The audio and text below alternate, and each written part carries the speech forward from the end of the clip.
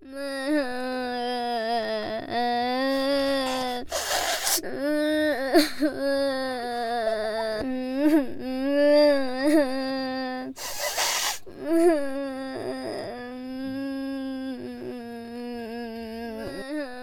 cállate, te voy a pegar para que llores por una buena razón.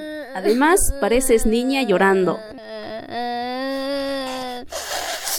Los niños y las niñas tienen el mismo derecho de sentir y expresar sus emociones sin dañar a terceros. Un niño tiene derecho a llorar y a no ser discriminado, juzgado o comparado, porque todos somos iguales. Los niños también lloran. Llorar no es sinónimo de debilidad.